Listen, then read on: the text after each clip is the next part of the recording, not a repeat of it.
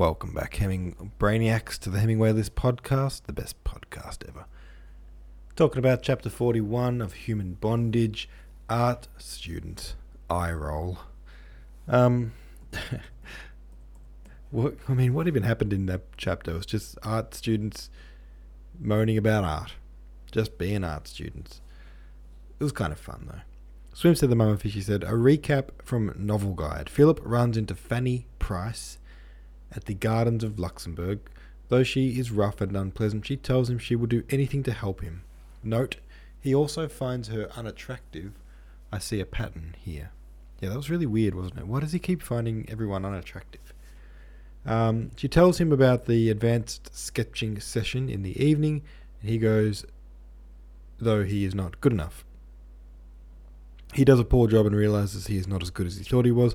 At supper, Philip hears Flanagan and Lawson discussing art and finds out the latest ideas on art in Paris, including a description of the Olympia by Manet, currently the sensation.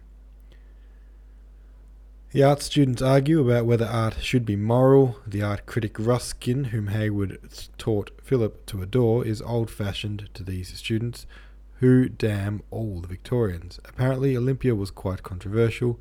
What shocked contemporary audience was not Olympia's nudity, nor the presence of her fully clothed maid, but her confrontational gaze and a number of details identifying her as a demi-mondaine or a prostitute. These include the orchid in her hair, her bracelet, pearl earrings, and the oriental shawl on which she lies, symbols of wealth and sensuality. The black ribbon around her neck, in stark contrast with her pale flesh, and her cast-off slipper underline the voluptuous atmosphere. Olympia was a name associated with prostitutes in 1860s Paris. And there's even a link to the Wikipedia. That's a bad painting. That's straight up like, there's something off about the depth. Kind of like the depth perception is turned off on that. Yeah, that's crap. Here I am, an art critic myself. Alright. Thanks for the recap. Swims to the Mama Fishy via Novel Guide. Jan Brunt said, I would probably hate trying to have a pleasant drink at a table next to these pretentious art students, but they are a breath of fresh air compared to Philip's last batch of colleagues. In London he was lonely. Now he can't go for a walk without running into someone he knows. I think he'll really enjoy his new life. I also expect he'll mix with foreigners and learn how to get ginny. Does get ginny mean get drunk? I think this is the happiest we've seen Philip yet, and he's only been in Paris for a few days. Last October I walked the exact route Philip took from Montparnasse to Luxembourg Gardens. What a difference a year makes. Definitely bittersweet for me. Oh well, that's kind of cool, Jan Brunt, that you were there a year ago. Laura Weistich said the descriptions of the Americans are particularly hilarious. Yeah. Some things never change, eh? I'm Norwegian said they can be an obnoxious bunch. Art students, that is. The worst is watching student films or performance art. Hey, let them be. Let them be obnoxious students, you know. You only get to be a young person once, so you might as well be obnoxious about it. Alright, that's the conversation done. Going a little bit quick tonight because I'm a bit tired. So let's dive into the next chapter, shall we? Chapter 42. Goes like this. There was a general disturbance. Flanagan and 2 or 3 more went on to the music hall while Philip walked slowly with Clutton and Lawson to the Closerie de l'Île. You must go to the Gate Montparnasse, said Lawson to him. It's one of the loveliest things in Paris.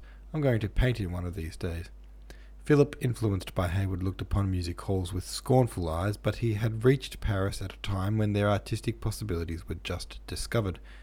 The peculiarities of lighting, the masses of dingy red and tarnished gold, the heaviness of the shadows and the decorative lines offered a new theme, and half the studios in the quarter contained sketches made in one or other of the local theatres. Jeez, I can't read tonight.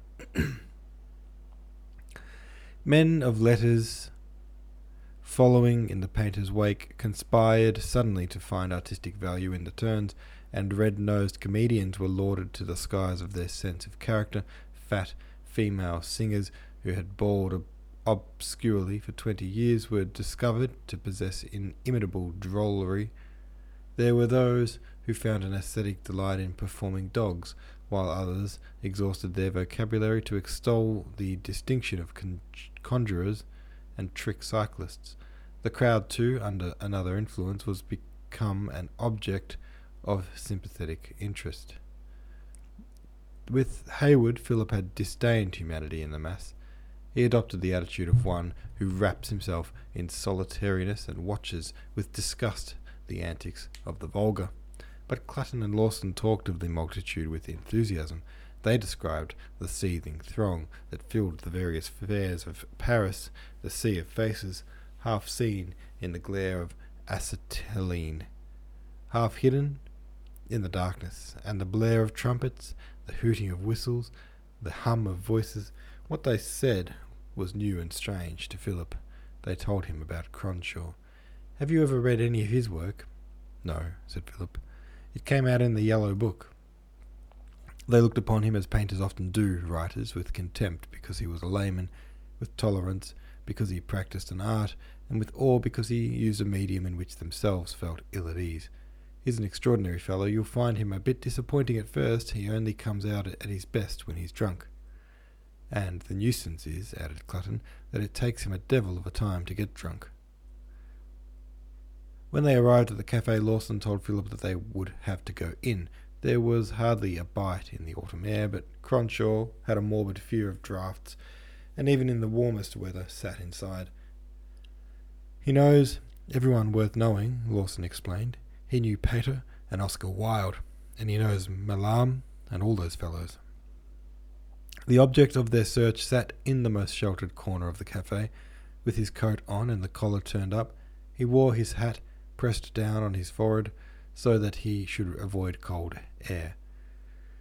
He was a big man, stout but not obese, with a round face, a small moustache, and little, rather stupid eyes. His head did not seem quite big enough for his body. He looked like a pea uneasily poised on an egg. He was playing dominoes with a Frenchman, and greeted the newcomers with a quiet smile. He did not speak, but as if to make room for them, pushed away the little pile of saucers on the table, which indicated the number of drinks he had already consumed. He nodded to Philip when he was introduced to him, and went on with the game. Philip's knowledge of the language was small, but he knew enough to tell that Cronshaw, although he had lived in Paris for several years, spoke French execrably. At last he leaned back with a smile of triumph. "J'ai vu et battu," he said with an abominable accent. "Garçon." He called the waiter and garçon. Called the waiter and turned to Philip. "Just out from England. See any cricket?" Philip was a little confused at the unexpected question. "Cronshaw knows the averages of every first-class cricketer for the last 20 years, said Lawson, smiling. The Frenchman left them for friends at another table, and Cronshaw, with the lazy enunciation which was one of his peculiarities, began to discourse on the relative merits of Kent and Lancashire. He told them of the last test match he had seen, and described the course of the game wicket by wicket. "That's the only thing I miss in Paris," he said, as he finished the bock which the waiter had brought. "You don't get any cricket." Philip was disappointed, and Lawson, pardonably anxious to show off one of the celebrities of the quarter, grew impatient. Cronshaw was taking his time to wake up that evening, though the saucers at his side indicated that he had at least made an honest attempt to get drunk. Clutton watched the scene with amusement. He fancied there was something of affectation in Cronshaw's minute knowledge of cricket. He liked to tantalize people by talking to them of things that obviously bored them. Clutton threw in a question. "Have you seen Maugham lately?" Cronshaw looked at him slowly, as if he were turning the inquiry over in his mind.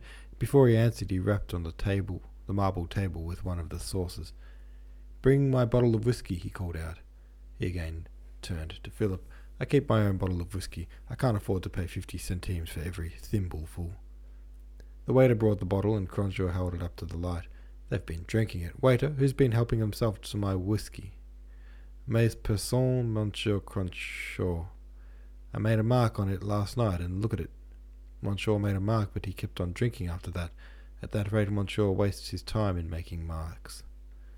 The waiter was a jovial fellow, and he knew Cronshaw intimately. Cronshaw gazed at him.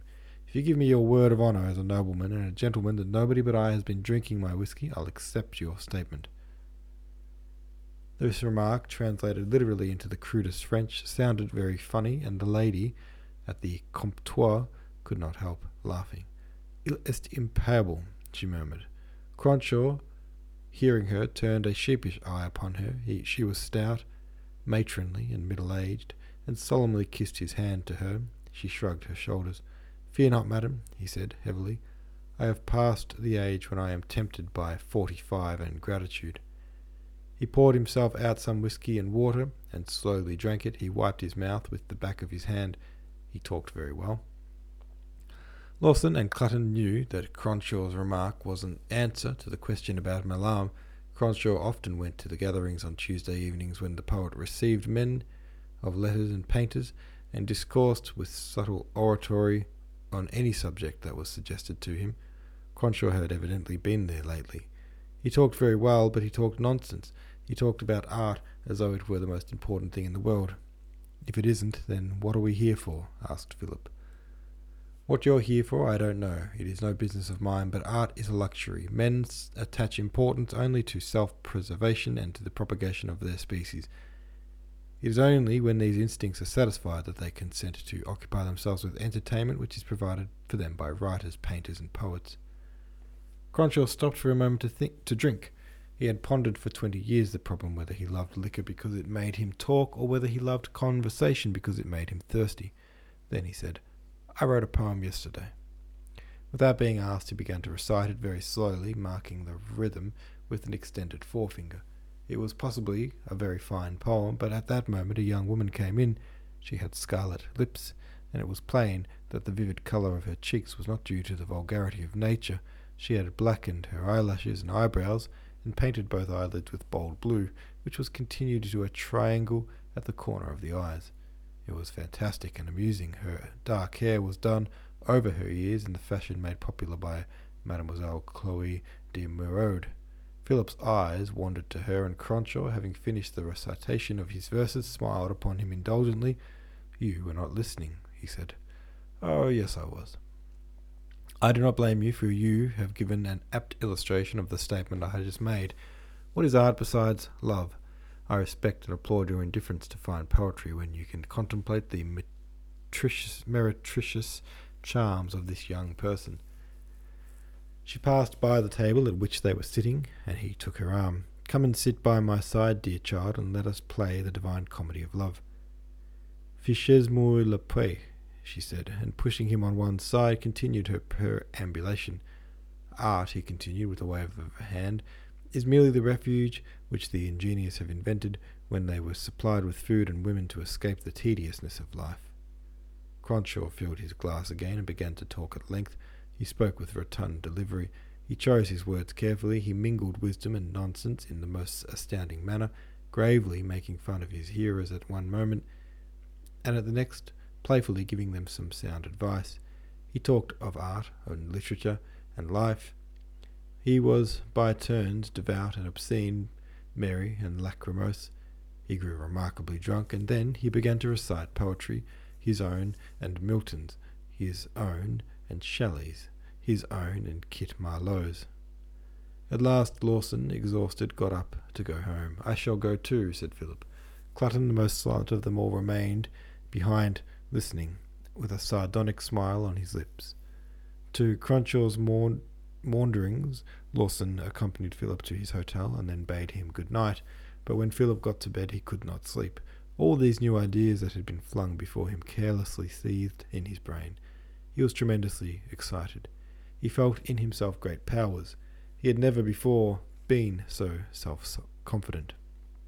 I know I shall be a great artist, he said to himself. I feel it in me. A thrill passed through him as another thought came, but even to himself he would not put it into words. By George, I believe I've got genius. He was in fact very drunk, but as he had not taken more than one glass of beer, it could have been due only to a more dangerous intoxicant than alcohol. Alright, there we go. That's that chapter down. Have your say on the subreddit. Thanks for listening. I'll see you tomorrow.